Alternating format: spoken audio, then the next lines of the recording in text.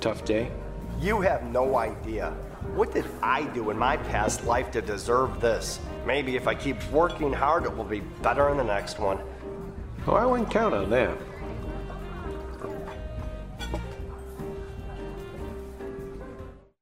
Said those words to yourself, maybe in the next life I can do better?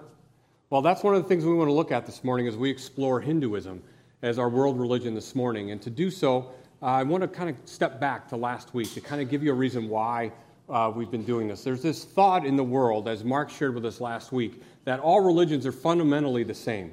They're just superficially different. They're kind of like M&Ms, right? They all look different on the outside, but if you cut them open down deep, they're all the same. But really, that's not true. When you start to do the investigation, what you find out is that really all religions are fundamentally different, at best, superficially the same.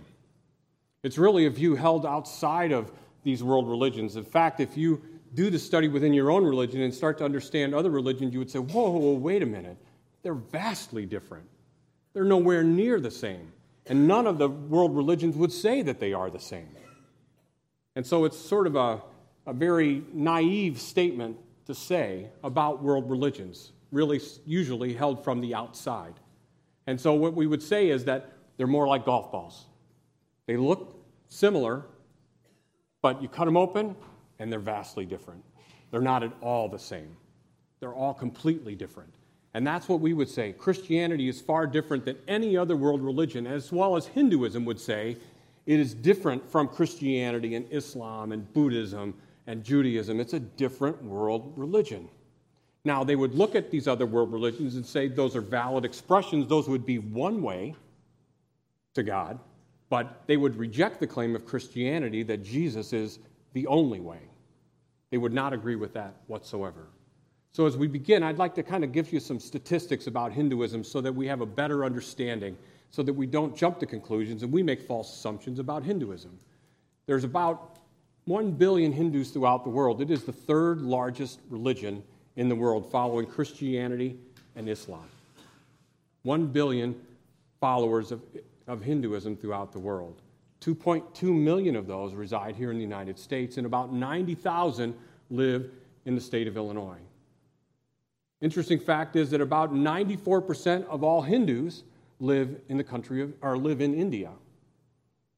But it would be a mistake to think that all of India is Hindu.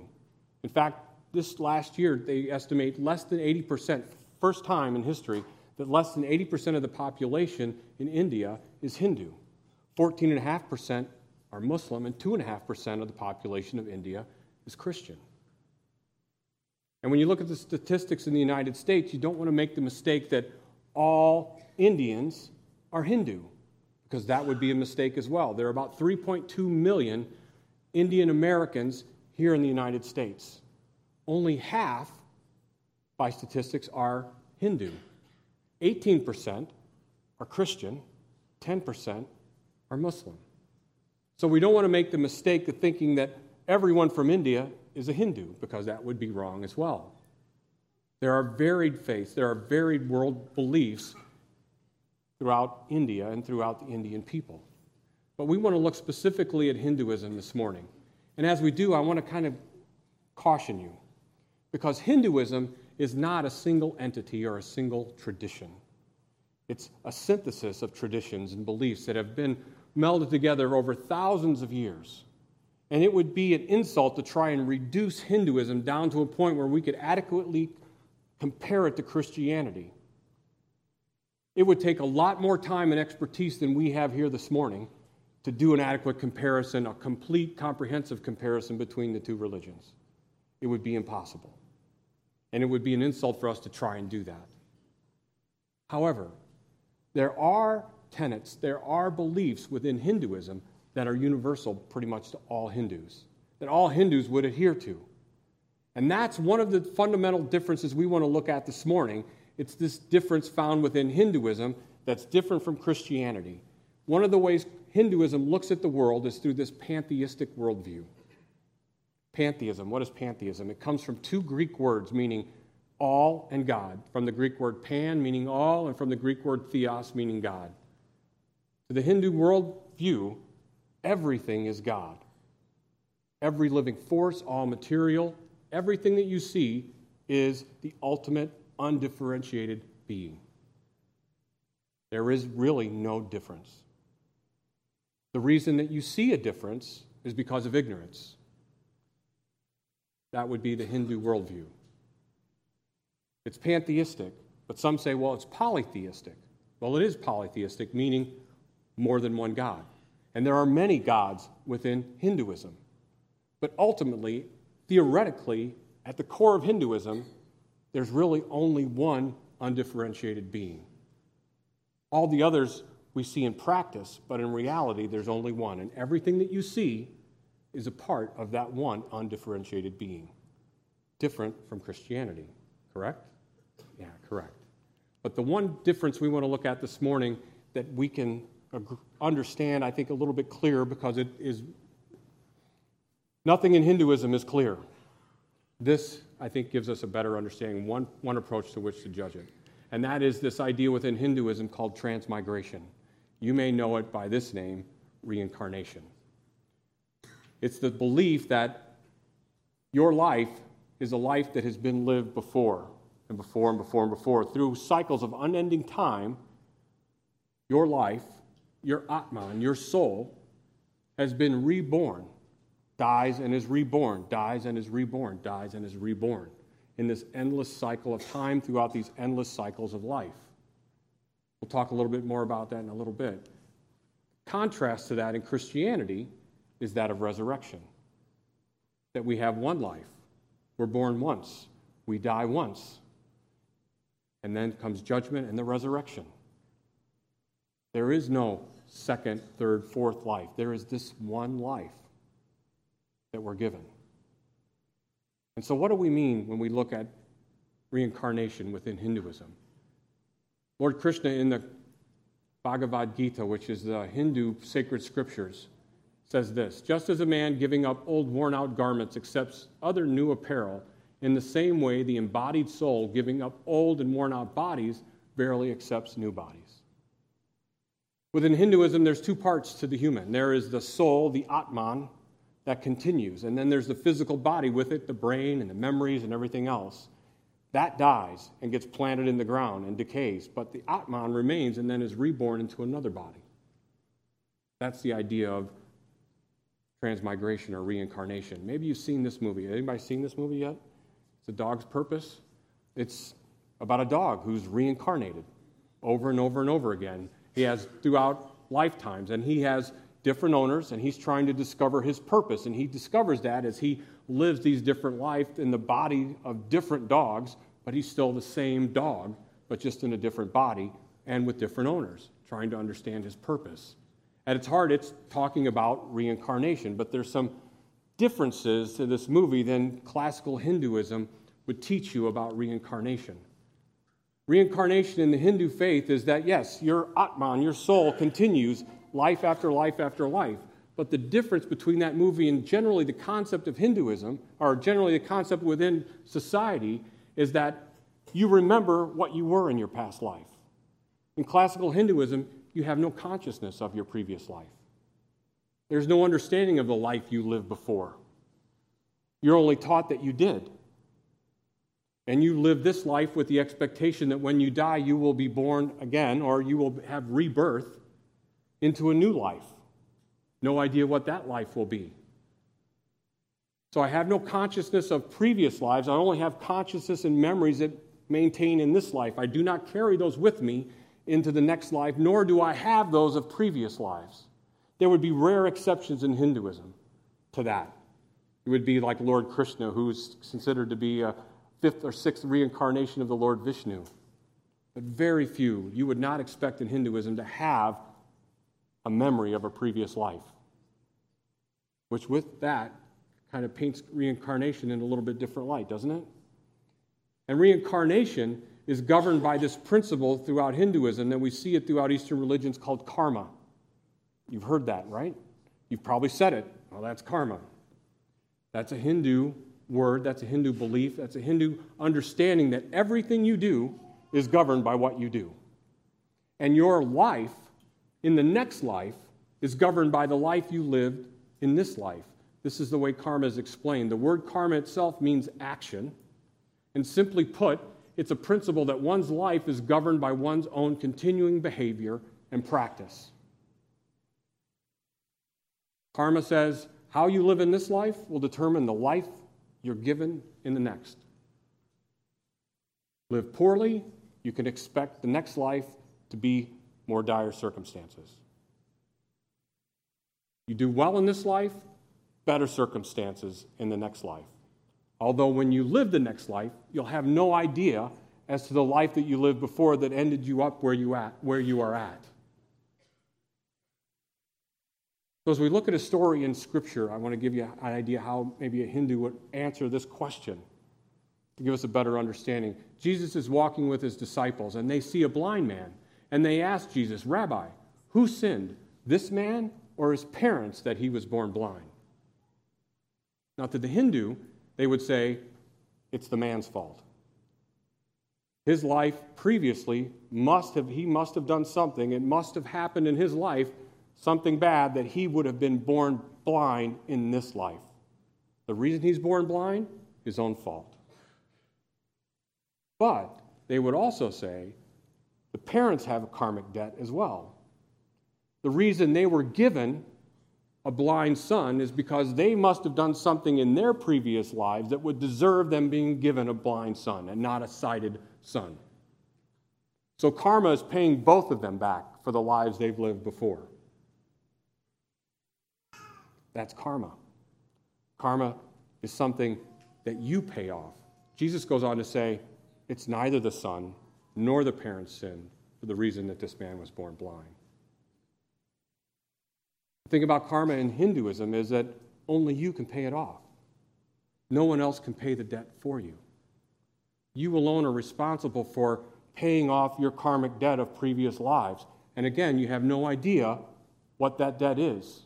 You can only try to figure it out based upon your station in life today. Take this example. The man was born blind. How do we know that he wasn't blind, deaf, and mute in his previous life? And being born blind, they might consider to be an upward trajectory. Or you think about the dog's life in the movie. He's born, his second life, he's a female dog. He looks under and he's like, I'm a woman? In the Hindu faith, that would be a downward trajectory. You'll go from being a man to a woman. But you'd have no idea what the previous life was, so you really have no idea as to what it is, what your trajectory is. You're just told that there's a hope that you can actually be released from this endless cycle of birth and rebirth. There is hope in Hinduism that eventually, at some point in the future, there's no time, and there's no specific formula that would lead you out of it, but it's called moksha, and you want to try to achieve moksha, and you are the one that achieved the release. Don't get it wrong that somebody reaches in and releases you from this debt. No one does that. There's no concept of forgiveness within Hinduism.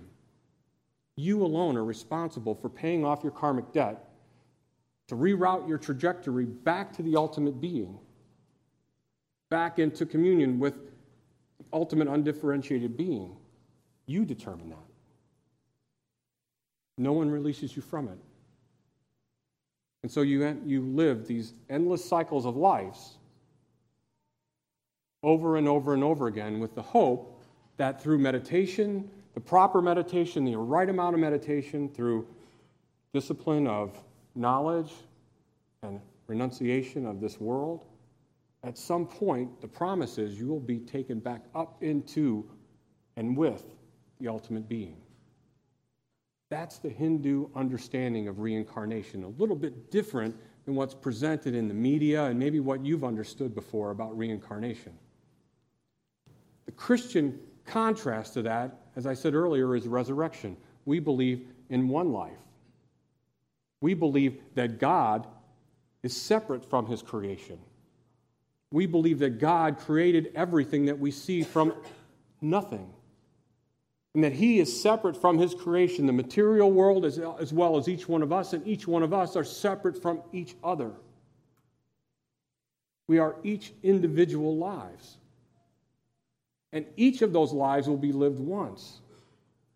And each of those lives will die once. And then will come eternal life.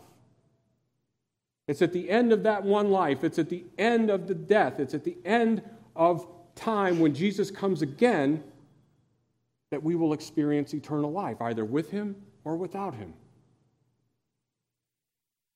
Not absorbed back up into the one being, but with him as individuals, as human beings, with new bodies, but the same people. And everything that we'll achieve, everything that will happen to us in eternal life will be based upon God's grace, not by what we do. I don't earn my way into eternal life. There aren't these strict set of rules that I must follow with the hope that by doing the right things and by outweighing the bad with the good, that I could hope to achieve eternal life. No, eternal life is a gift from God. Our faith in him is a gift from God. Our hope is in Jesus Christ, not in ourselves. The idea of Christian resurrection is one life, one death, judgment, eternal life. And all of that is a gift from God. And it's not our good works that lead us there. It's our faith that Jesus has paid that price, that Jesus has released us from this debt, has released us from this sinful, fallen, broken world. And it's only Jesus that can do that. There's nothing that you or I can do to pay off any kind of debt that would get us right with God. That there is a separation between God and his creation, and what caused that separation was sin in the world. Another force separate from God. And Jesus is the answer for all of it. Jesus is the answer. The writer of Hebrews says it this way. Just as people are destined to die once, and after that face judgment, so Christ was sacrificed once to take away the sins of many, and he will appear a second time, not to bear sin, but to bring salvation to those who are waiting for him. One life, one death, one judgment, one resurrection. And Jesus will be our judge, but Jesus is also our salvation. It will be his life lived that will deem us worthy. He's the one that will judge, and he's the one that has defended us. And you read this verse, and some will say, well, wait a minute, Jesus is coming a second time, so that sort of teaches like reincarnation, right? But read what he says. He will appear a second time. He will not be born again. Jesus was born once, incarnate once as a man, died one death, but was raised to life again, not in a new body, but in the same body, with the scars in his hands and his feet and his side. Not reincarnated, but resurrected. And Scripture tells us because he was resurrected, we too, who believe in him, will be resurrected. Again, because of what Jesus has done, not for anything that we do. And he tells us throughout Scripture over and over and over again, the reason that he's done this is because of his love for his creation, his love for each and every one of you. God sent his Son, his one and only Son, and sacrificed his one life for the lives of all. Jesus is saying to you and I that you are precious to him. Your one life is so very precious to him. And his Son is the witness to that fact. That he would give up his Son's one life for everyone. Even those that don't call him Lord and Savior. Jesus came and died for everyone. The Christian, the Hindu, the Muslim, Jew, the Buddhist, the high faith, all people Christ came and died for. The problem is, not everyone knows that or believes that. We see in these two comparisons, when it comes to resurrection and reincarnation, a vast difference. Do you not see that difference? And it sounds naive to say now, right, that all religions are the same. that Hinduism and Christianity are basically the same. And that's just one fundamental difference. We see that there's a vast difference between Christianity and Hinduism just in this one fact. But Hindus around the world would see Christianity as a way, but they would deny that there's the only way. So God has given us an opportunity. He's called us to come alongside those people with other beliefs, with other views of the world, and share the good news of Jesus Christ, that there is hope in Christ because of what He has done. There's forgiveness in Christ for what He has done. And it's a tall order. It's not an easy job. You know, as we look at the demographics of our country and we see them changing, it seems like day by day. You know, the number one faith tradition in the United States is still Christianity. In fact, it's the number one faith tradition in every state in the country.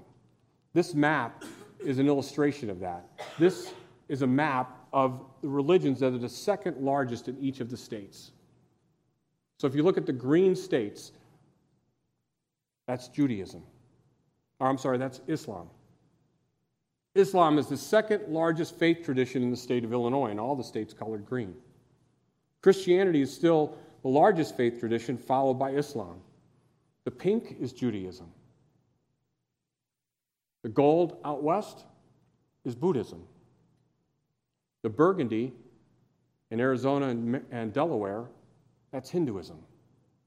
And that sort of teal color down in South Carolina, that's the Baha'i faith, a relatively new faith coming out of Iran back in the 1850s. Those are the second largest faith systems in each of the states. Pew Research says that in the year 2070, if everything continues the way it is, Christianity will no longer be the number one faith system in the United States. It'll be surpassed by Islam. Kind of alarming, isn't it? Kind of alarming. I don't know about your reaction, but I'm sort of like, and you hear it all the time, it's like, well, we got to stop this, right? And we do it by like trying to like protect our borders and do all these things to keep everybody out. But I'd like to kind of give you maybe a different perspective on that this morning.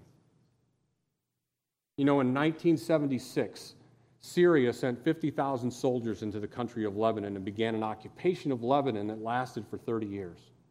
It wasn't until 2005 that they withdrew their troops.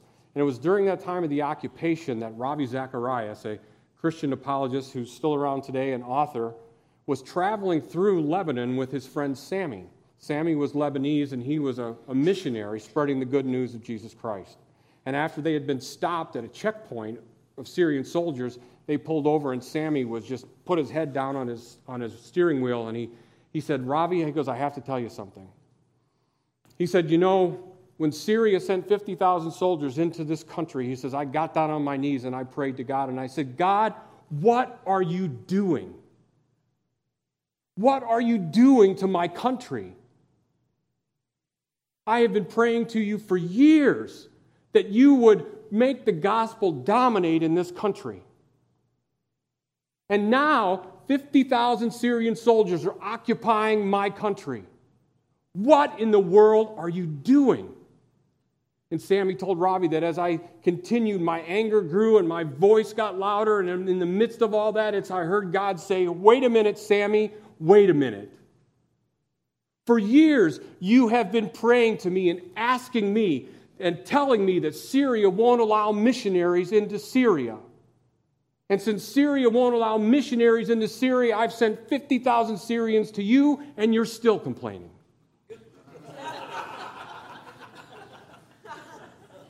Is it possible that God is bringing the world to us so that we can witness to the Hindu here? That we don't have to travel to India to spread the news of Jesus Christ with those that don't know Him. We can do that right here in our own neighborhoods, in our workplaces, and in our schools. Is it possible that God is bringing the world to us? And rather than see it as this big problem, then maybe it's this amazing opportunity for God's church to make a difference in thousands of lives. Is it possible? We need to pay attention to what Jesus would do. We need to be students of his word to understand how he would approach this pluralistic society that we live in today. I think one of the greatest examples we can find is in the book of Acts in chapter 17. Paul is in Athens, and it's a pluralistic society, much like the country we live in today. A lot of different faiths, a lot of different gods, and Paul is walking around and he's seeing all these gods, and he notices there's this one God that has no name. It's to the unknown God, and he sort of uses that, and he says, oh, there's an opportunity. And so he teaches them about this unknown God, the God that they don't know. And he teaches them that this is Jesus, the one that came and lived, but yet was crucified. But he was resurrected from the dead. And because he was resurrected, those that believe in him will be resurrected as well. And verse 32 tells us of their response. Some of them sneered at him, laughed at him, but some wanted to hear more. Paul saw his culture as a great opportunity to witness to the truth of Jesus Christ, and he talked about the resurrection of Jesus to do it.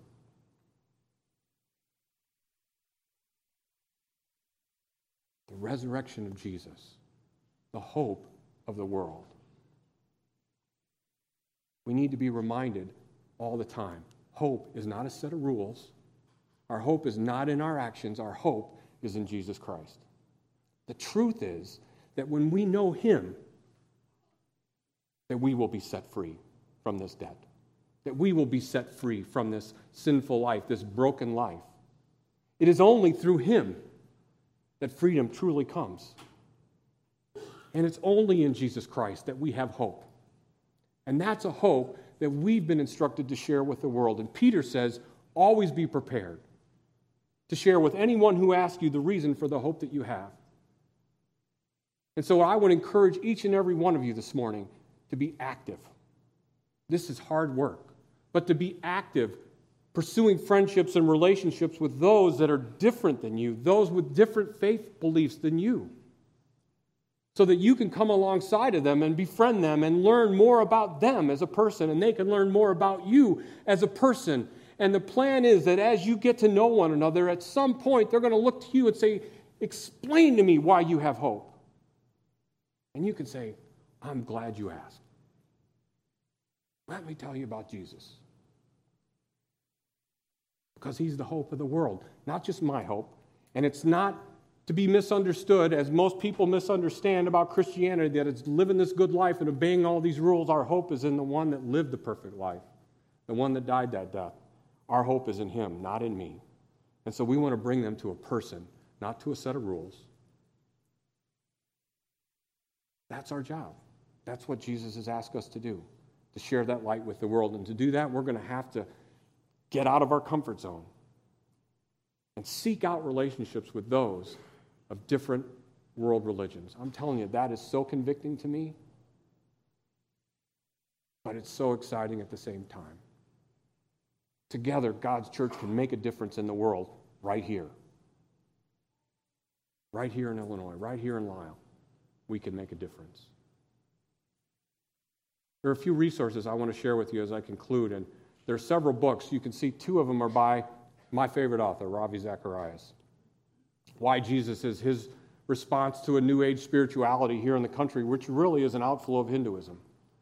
And Jesus Among Other Gods, he does a compare and contrast of Christianity and Eastern religions. I think it's very well written, easily read and understood. The other is The Universe Next Door, written by James Sire. And it's a book more academic, but talks about a variety of worldviews here in the United States. All of them I read, all of them I would highly recommend. But there's another resource I would really encourage you to spend the rest of your life understanding, and it's the Bible. First and foremost, we need to spend our time there, understanding more and more every day this person of Christ, so that we can live more like him, so that the world will ask us these questions, because we will look different and we will act different. And it will cause more and more people to start asking you questions. Tell me, why? Why you seem hopeful in the midst of all this? Why? I'm glad you asked. I pray that you spend the rest of your life studying this book, because there's more in this book than you can learn in the rest of your life, no matter when you start. I pray that you spend your lives learning more about Jesus, coming into a closer relationship with him for the world's sake. I pray that for each and every one of you. Amen. Thank you for spending some time in God's Word with us during this message. It was recorded live in worship at Trinity Church in Lisle, Illinois, where God is leading us on our mission to look, live, and love more like Jesus. Would you like to know more about a relationship with Christ? Or more about Trinity, who we are, what we believe, and where and when you might join us in worship or a growth group? Please visit our website at tlc4u.org. That's the letters TLC, the number 4, and the letter U.org. May God bless you and yours abundantly through Jesus Christ. Thanks again for listening.